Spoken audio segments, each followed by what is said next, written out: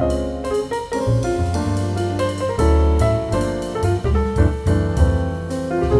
right, so we are typically working on our swallowing physiology series, and that's what we have been doing. We've had 3 so far, and because we're doing our very last critical thinking and dysphagia management course in New York, and we have Ed Bice and we have Luis Riquelme, I thought it would be really amazing especially for Luis, who is local, if I could take advantage of his brain while he's here. And so the reason we're sort of taking a little shift from CTDM, or sort of from the swallowing physiology series, is because we get to have Luis around. And so I'm going to ask both of you to please introduce yourself, starting with Luis. Please tell us who you are, tell us what you do, tell us why you're fabulous. Well, thank you very much, Yanessa, and you're most fabulous. I am an associate professor at New York Medical College and director of speech pathology at New York Presbyterian Brooklyn Methodist Hospital, and that's what keeps me busy and having fun in the world of swallowing. And what keeps you fabulous? What keeps me fabulous, aside from a good skincare routine, would be really staying on top and engaging in research, but also staying on top of the research. Because especially in the world of dysphagia, I believe that the research that is usually generated impacts our clinical practices. Mm-hmm. And so, as I always say to students and colleagues, the way I did a clinical swallow exam or an instrumental exam a year ago or 2 years ago is not the same way I'm doing it now. Okay. Ed? I'm Ed Bice, and I'm clinical program consultant with Accelerated Care Plus. So I travel the country trying to influence how therapy is conducted in clinics across the country. Mm-hmm. So the title of this podcast is What Have You Done For Me Lately? And the reason I think that's an appropriate title is because there's a lot of discussion about who ASHA is, what ASHA's doing, and specifically what ASHA's doing for dysphagia management. So I'm going to start with just a little bit of background for why this is a discussion. So for those people who aren't very familiar, the way that dysphagia management came into our field is first because in the 70s and 80s, clinicians had patients with neurologic problems with multiple problems. They'd have voice problems, they'd have language problems, they had speech problems. But if you're in acute care, if you're in a medical facility, they're not necessarily all medical problems. The problem they had is we need to get nutrition and hydration in this person. You're already a specialist with the same structures that are used for swallowing, and you do behavioral rehab. Can you fix the swallow? And a lot of clinicians at that time just started trying to fix swallowing in advance or before it was ever in our scope of practice. Correct. And then later on, it ended up getting in our scope of practice. Jerry Logeman was influential in that. She was ASHA president and really pushed for that. So people were practicing before it was in our scope of practice. Then it finally came into our scope of practice.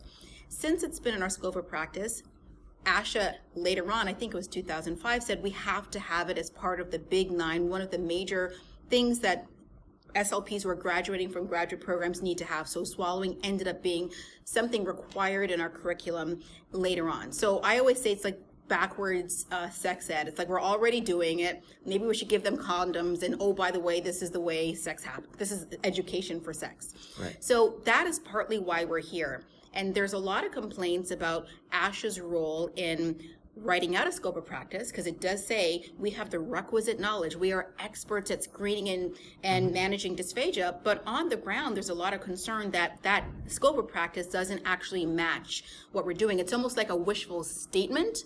It's not a representation of what's actually happening.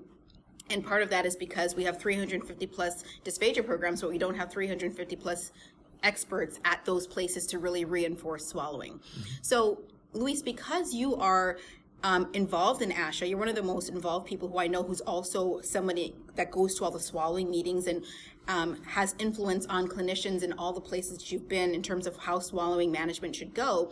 I thought you'd be perfect to talk about this. And the other good thing is you're actually running for ASHA president. So that's a good thing, because you can tell us about the ins and outs in terms of what people need to know about what ASHA can do for them and what they are supposed to be doing, because they too are ASHA. Right. And thank you. Yes, I've always been a believer that ASHA is us, and it's okay for us to sit back and complain, but we have to be part of the solution. And so, as you said, in the 80s, we were already practicing in the area. 83, Jerry Logeman's book came out, 85, Michael Grower's. And so it wasn't until 1994 that our scope of practice actually reflected swallowing as part of our practice patterns. And that was a big deal. That was a big deal. And there was a lot of discussion around that. There was a lot of resistance back in the 80s about us being engaged in dysphagia practice.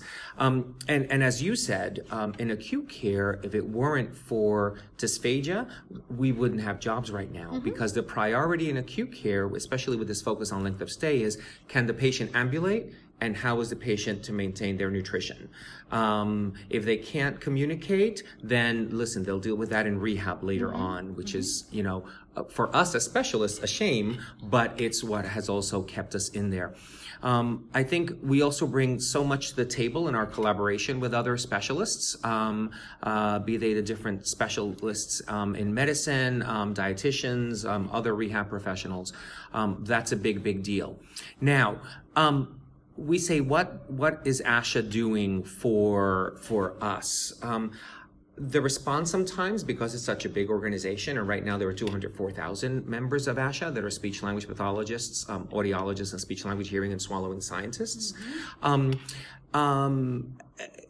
It's kind of a big charge for an association our size, and yet it's really at the forefront. But it's at the forefront because there are some great people doing some great things to move it forward. Some good research, some good clinical folks, and some people volunteering of their time to be on committees and getting work done. But that's not the whole piece, right?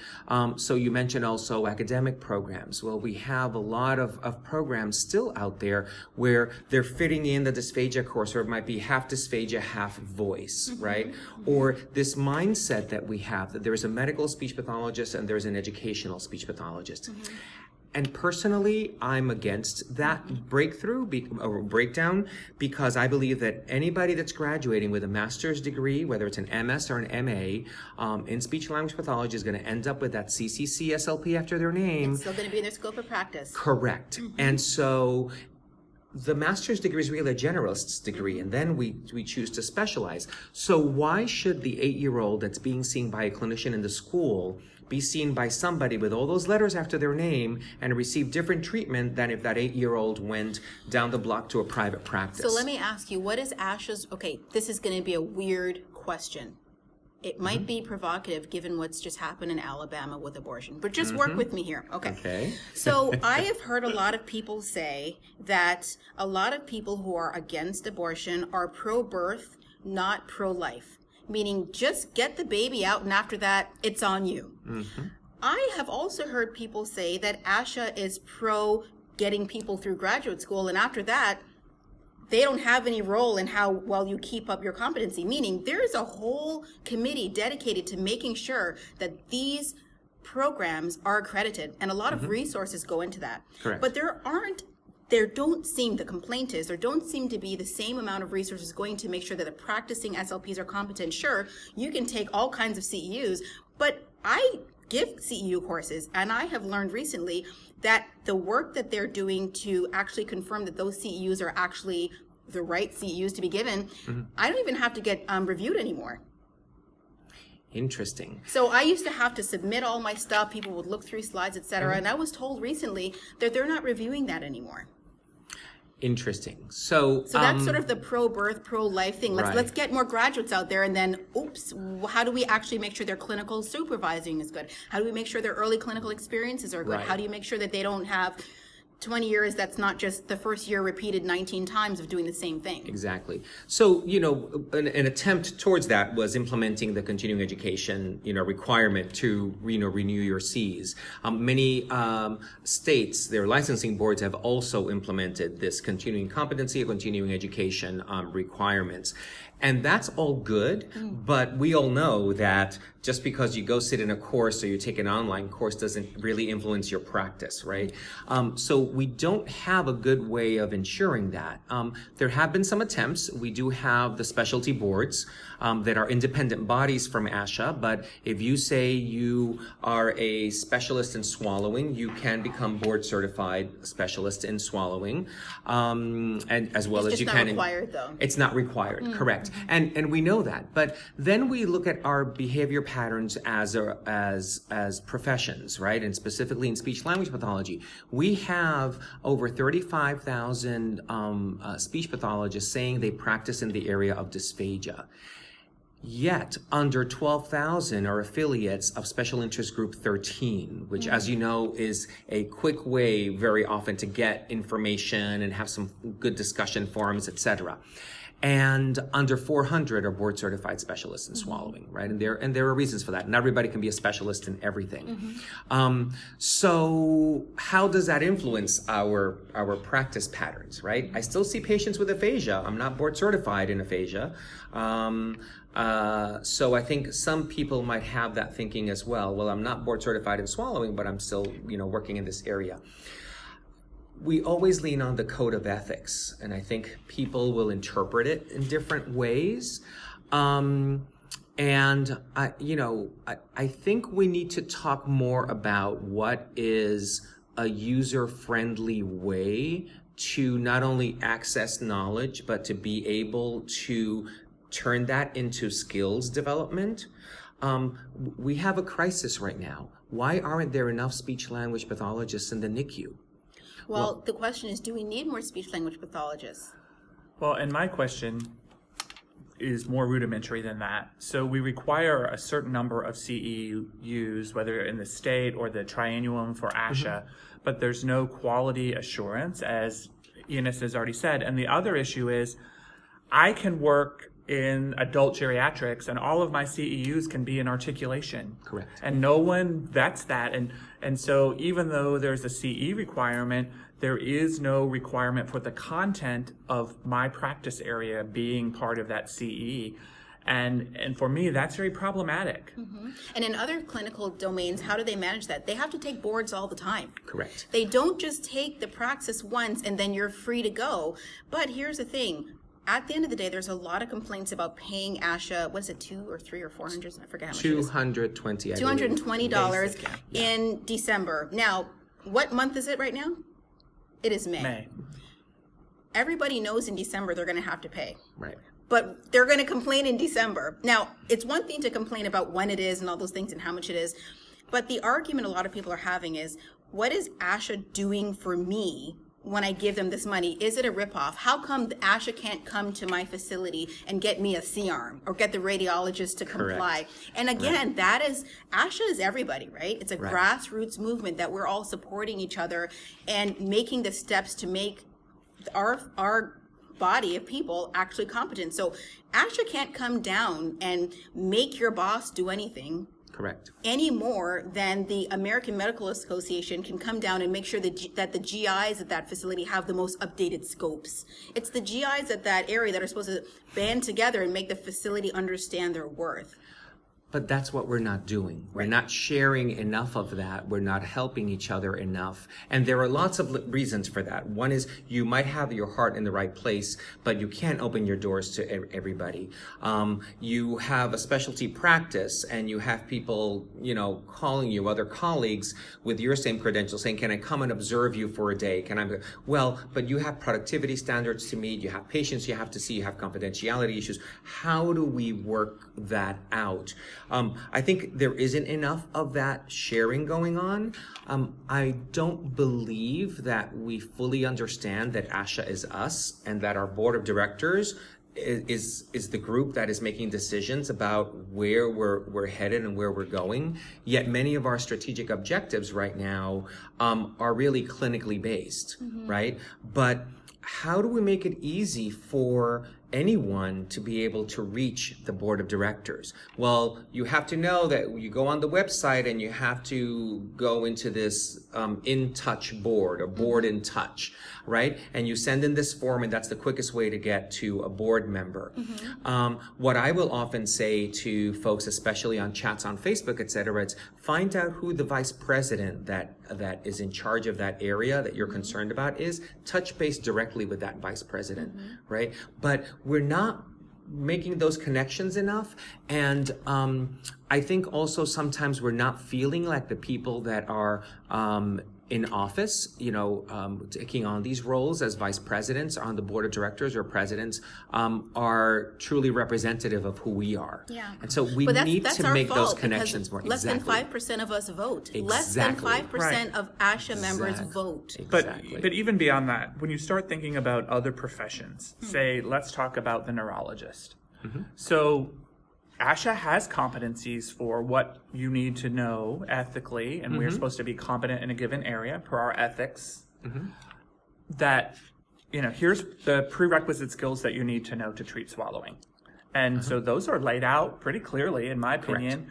And can you imagine a neurologist walking into a situation and them saying, so we're going to bring you into this hospital, but we don't have CT scans and we don't have MRIs, so we just expect you to feel people's heads and figure out what's wrong and make prescriptions and make decisions based on that. Correct. So there has to be something inherent in the kind of people that become speech pathologists who are willing to acquiesce to accepting less than competence and not holding themselves accountable. It's kind of that thing of we're looking at other people saying, what are you doing for me? But we're not looking in the mirror saying, what am I doing for myself? So the JFK, ask not what your country can do for you, but what you can do for your country. So there are, there are things that that need really, and I'm always thinking about, ad hoc committees or task forces to bring in people to the table to talk about how do we re-credential, right? Why should I be able to, by just paying and maintaining my CEUs, keep these Cs, right? Do we need, to be re-examined, retested in our specialty areas? The difficulty becomes when that specialty area business. With neurologists, for example, or with PAs, they're another example where they every several 5 or 10 years they have to retake board exams. Well, it's tied into board certification. Well, we're not all board certified, right? The whole specialty recognition program, specialty certification program is somewhat new, maybe a little over a decade old. And we don't have it for all our specialty areas. So, how could we fit a model like that in? Would everybody in different practice areas be open to something like that? Would it really impact how we practice, et cetera? And I think those are things that we need to bring to the table with a mixed group of people. Even family practitioners, I wouldn't consider that to be a specialty area. That's a true generalist, and they have to be re-credentialed every few years. And then the question becomes, and I'm picking on a word that you said, would they be agreeable? Does it matter if people are agreeable, or does it matter that we have to protect the integrity of our profession so that we do it, whether people are agreeable to this or not, that we do have some type of recertification on a rotating basis to say, yes, you've kept up with your field. Yes, you are current, or at least moderately current with what we're doing. Because even in the medical profession, there's research that says the farther out people are from their educational practice, the less they are in tune to the most update information. But you said, are you keeping up? We aren't showing that recent graduates have it in the first place. Well, there you go. So this is the problem. Do you see what I'm saying? It's this. That's why I started with this backwards thing where we prioritize the field of study of deglutition last over they're already doing it. My opinion, back then when I heard, and I was working with Joanne Robbins at the time, and she told me all about her primary mentor, Jerry Loganman, and all she did to bring us swallowing. I thought that's amazing. Like hearing all the stories and where she was and video fluoroscopy, that's great. And while I completely respect everything that happened, I also recognize that one person's passion and energy does not translate to policy that works for everybody. Correct. And that's the issue. She had everything in place where she was at Northwestern. She had the knowledge. She did everything to write the very first book, and it really pushed us forward. But there's no way she could know that ASHA is not able to implement that model into every single CommDis program. We don't have a Jerry Logeman everywhere. We don't have a FEES everywhere. We don't have her knowledge and her push everywhere. So what ends up happening is that's the seed that was planted, but some of the little sprouts that are coming up, they're not getting enough sun, they're not getting enough water, but they still have the same scope of practice that Jerry Logeman has. They have the same right to everyone's airway that Jerry Logeman had, but they don't have the same knowledge base that she had. And so to give them boards now is to basically weed them out way after they did all their quote unquote due diligence to even become a speech pathologist. Right. Because our practice arena is so broad, right? We graduate as generalists. What concerns me is the area of dysphagia, for example, always gets put on the side. So there's a big importance on the child language coursework and child language competencies and development of knowledge and skills there.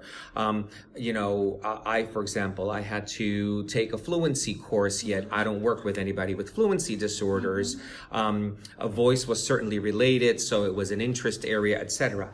And so when I have, I'm very lucky that I teach in a program that's in a medical school, and so our students are coming in with that mindset. But as you know, I have many colleagues, and I did teach before in a program that was not in a medical school, and so you have students that aren't really interested in this, just like I wasn't really that interested in, let's say, fluency disorders. You have students not really as interested. But how do you balance the students that aren't interested in dysphagia, that might not practice in that area later on, with the ones that really are, and give them the opportunity to be able to move that forward, just like we do to the child language? Do we need to balance them? These are people, here's the thing, I am not into coddling these individuals. You come into this field and you take CommDis 101 or whatever the course is, Introduction to Communication Science Disorders, and you say, the argument used to be, it's not that you get to do this, is that people are going to be subject to you.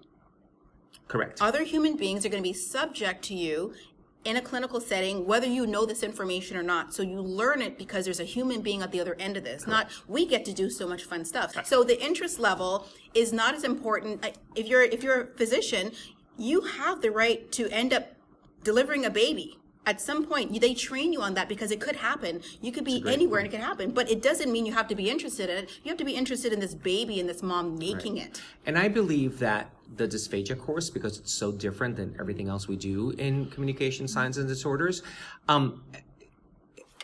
presents a different way of thinking. Yeah. We're making a direct connection with mechanisms. If the course is taught the way we would love it to be taught, right? It's really tying in with that physiology, with those mechanisms, with the influence. You're tying in respiration with, everything else.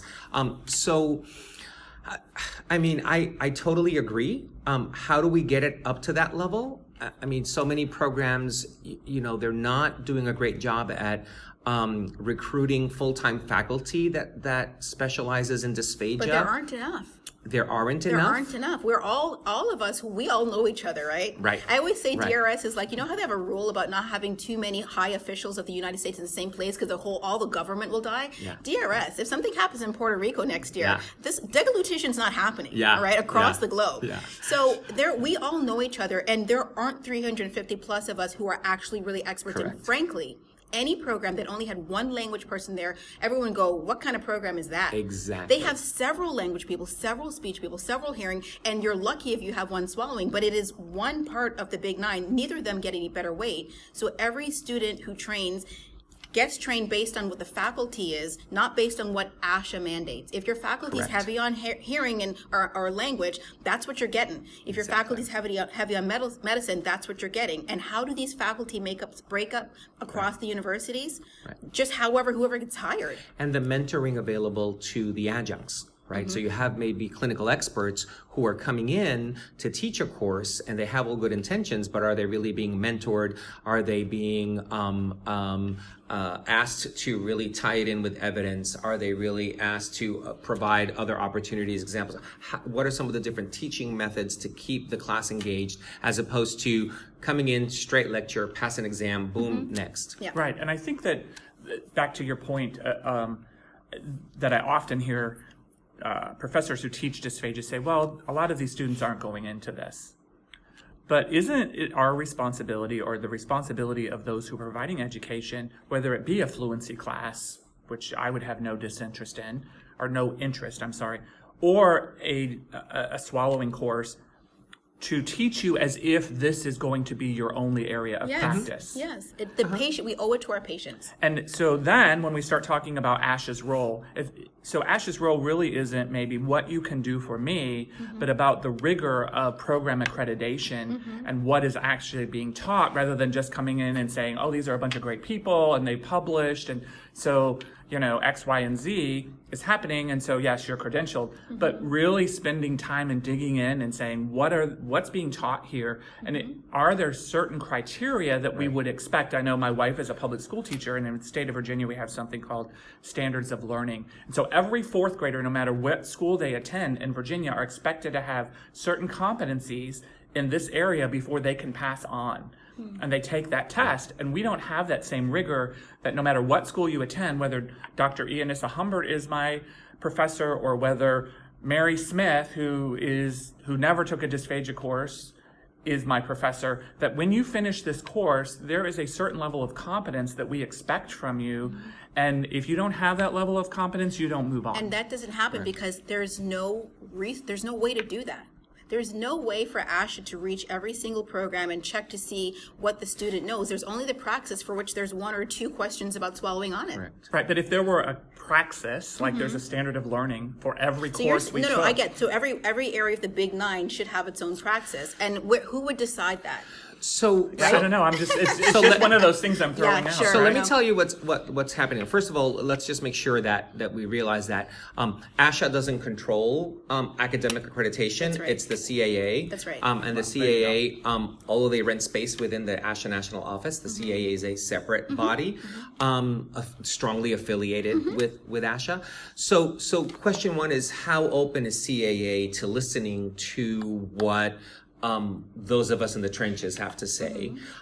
The other piece is, so the CAA transitioned some years ago from going to course requirements to requirements of knowledge and skills. And what sometimes concerns me, and maybe we need to go to a next level, right, in terms of those competencies and how we're looking at that. And they're asking programs now, from what I understand, to see, to kind of show how the students are meeting particular competencies. So, but what I sometimes think about is, how do we then, in a 2-day site visit, train the site visitors who are volunteers on how to ask the right questions, right? Because we go through the same thing with, let's say, multiculturalism, whatever that big term is. How do we ensure that a program is addressing some of the many aspects of culture in their coursework, not just in the one multicultural course, if there even is one, right? But that's a big cultural shift that takes some time. But again, would CAA be open to listening to the town hall meeting, a couple of different ways to allow people to access? And so the question I have for you is, how do you I'm not going to say how does one end up on CAA. I'm just going to say that the pathway to being influential in many things, not just ASHA, but whatever DRS or whatever SIG 15, right, is a pathway that some people don't always know how to get on, right? And then it ends up being, and I don't have a problem with this, it's just the way it is, a small group of people who change the direction for a lot of people. Correct. And the lot of people look at it and sometimes say, hey, well, that doesn't make sense, but the lot of people don't feed back information. And the small group of people are putting this work in, are kind of tired of people complaining about the volunteer time they have, right? So I think part of the issue is that there needs to be a way for people to provide information that is general. It doesn't have to be to the CAA with this idea. It just needs to be a general town hall type thing where we finally figure out what the topics need to be. There's so much going on that we can't say, this is a topic about teaching dysphagia and so-and-so. Well, I wish we could funnel down at the start. We need to just talk in general about things. But ASHA has the capacity to do this at its meeting. But everything is so pre-planned with all of these talks that there's not, or there's a big sessions where it's awards and things people have to say. There's really not a forum, even though you have 11, 12, 13,000 members sitting there.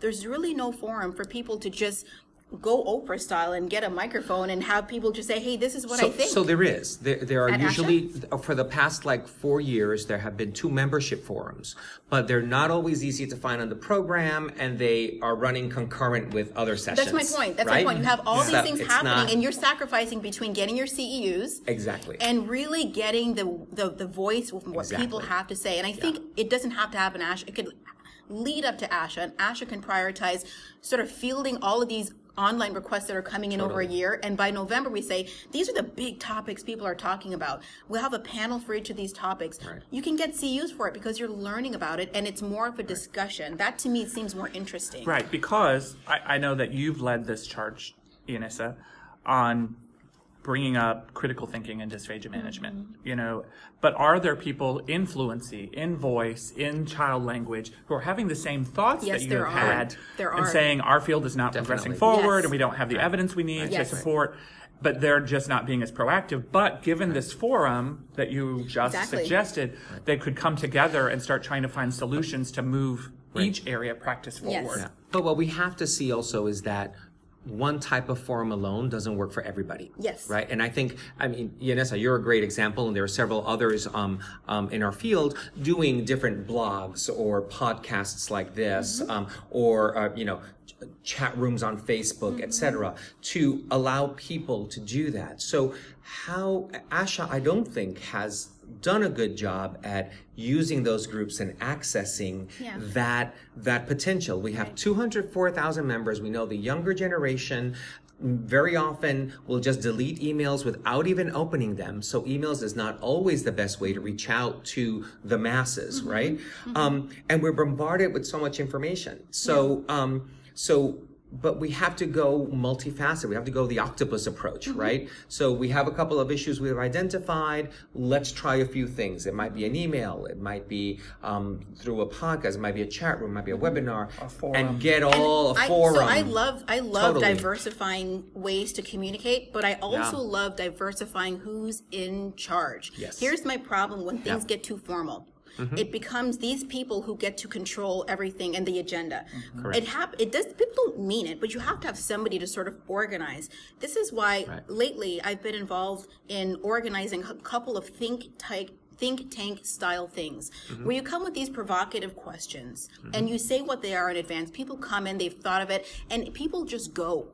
I don't want this. I'm tired of the meetings where it's 90% talks, 10% discussion. Correct. It should be 90% discussion, 10% sort of organizing the pathway of how the topics are going to roll out. People have things to say that are interesting, and this is why Facebook is both scary and amazing. Exactly. Because you have people just putting things out there, and you have these interesting discussions. I've made so many connections by not just getting a chance to hear what people have to say, but interacting where I see fit, and I have the opportunity to jump in when I want and jump out when I want. Correct. And I don't think that I think this top-down situation where the experts are talking and everybody's listening is a bad idea.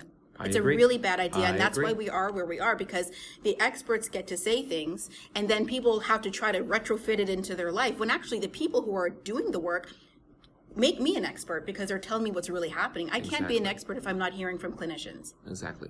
Well, think about our research. Yeah. Right? I mean, if we don't have questions to answer, then where would our research go? Exactly. And that happens with everything. So, but where are we getting those questions Right, from? right. So is it somebody in a faculty position making something up? Or is it somebody really listening to what's happening out Or in is the it world hopefully and trying both? to answer? Right. And how is that then being sent back to the clinicians who have Exactly. the questions? Because Exactly. how many clinicians have access to all these hundreds of journals who are Right. in the field? Now, in school you do, because you have access, but how many have access to the hundreds of journals that we publish in, for dysphagia literature is published in?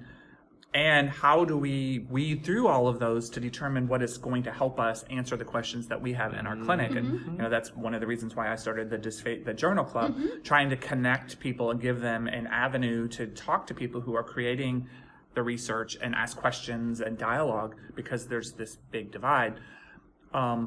And I'm in a position, fortunately, where I get to meet people like the two of you and talk to you and pick your brains, but the average clinician is in a job where they have 90% productivity and they have kids to go home to, et cetera, et cetera. And how do we start channeling? And I think that their voice is saying, what is ASHA doing for me? And we don't need, maybe they need to reframe the question, but maybe people need to listen to that question as well, because I don't think they're really saying, what is ASHA doing for me?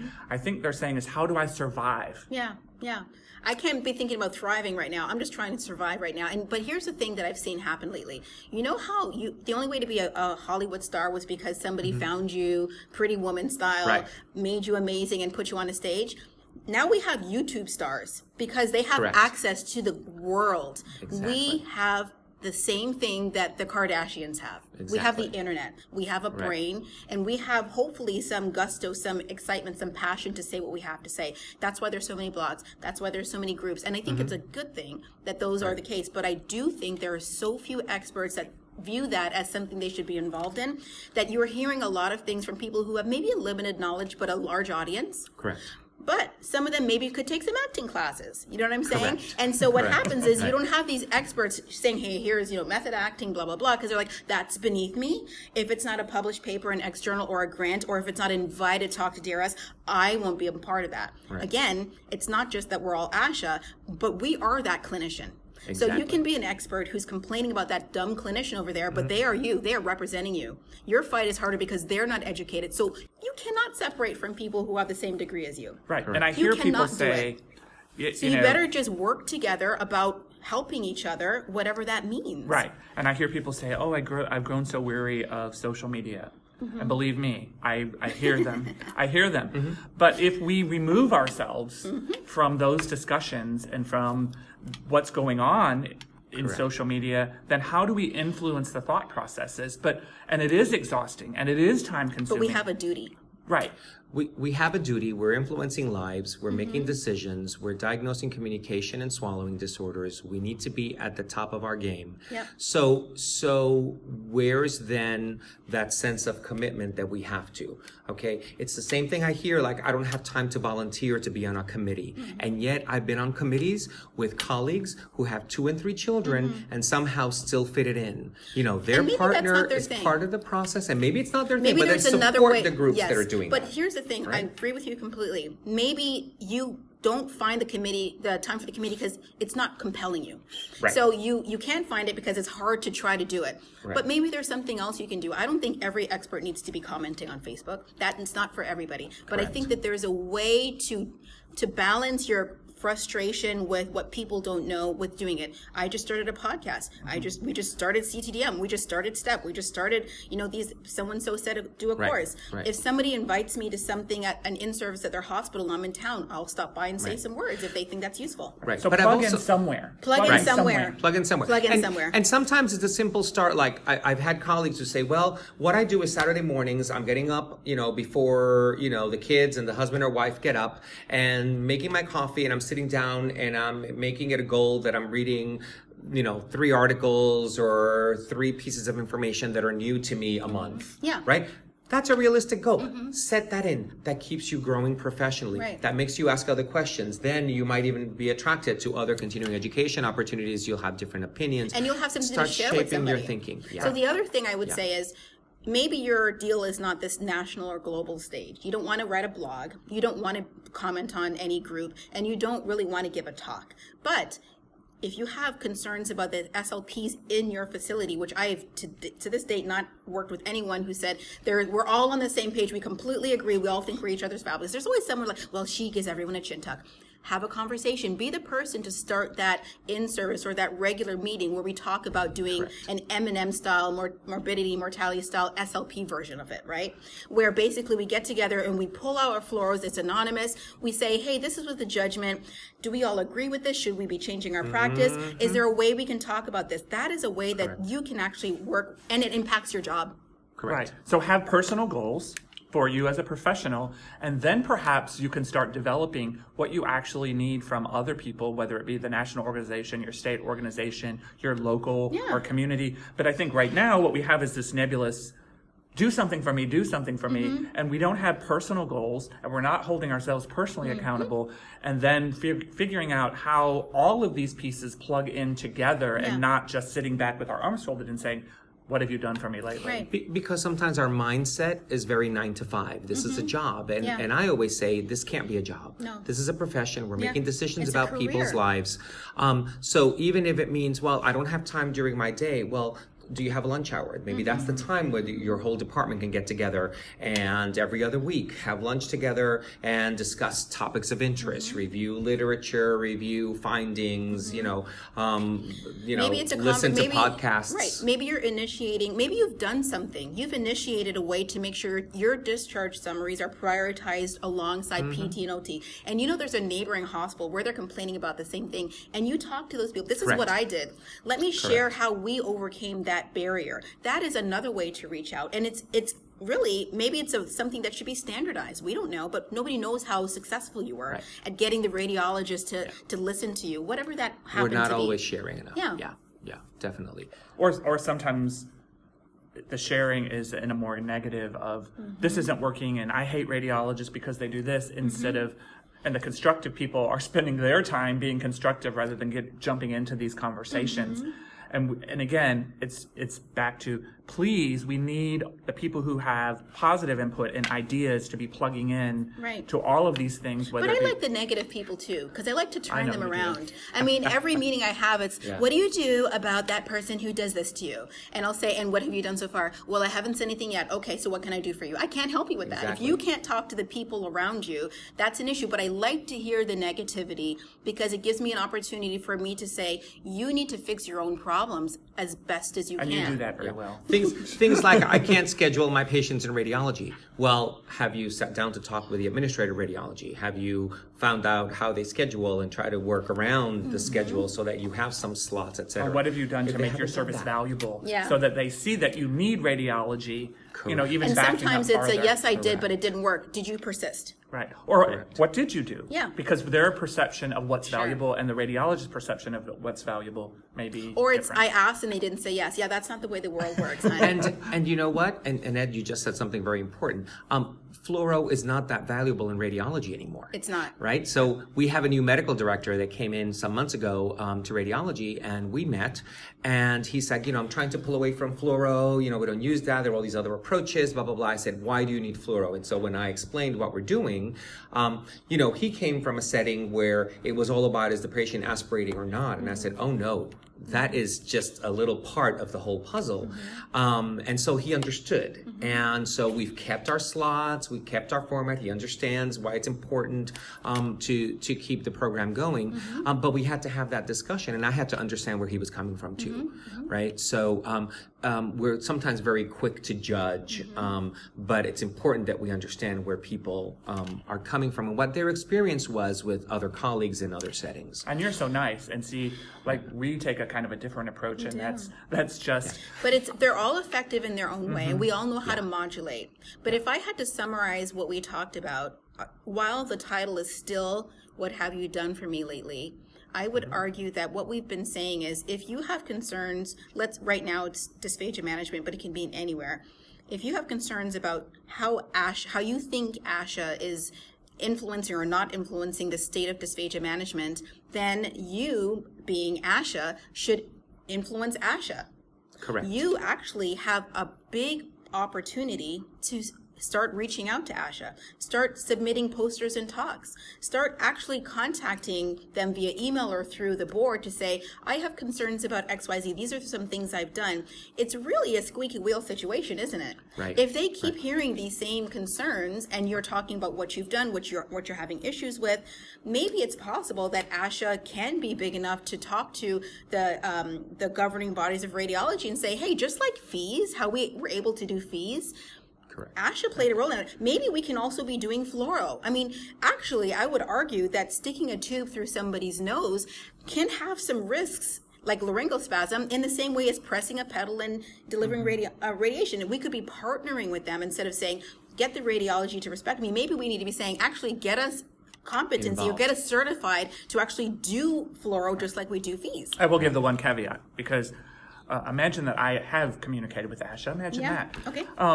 And initially what I learned was that each department has a lot of form emails or letters that they send back to you, kind of like your congressmen do that, and they just kind of, it's oh, you're addressing this issues and this is the letter that we have. And so one of the things that I've learned is in every correspondence now I say, I'm not interested in a form letter.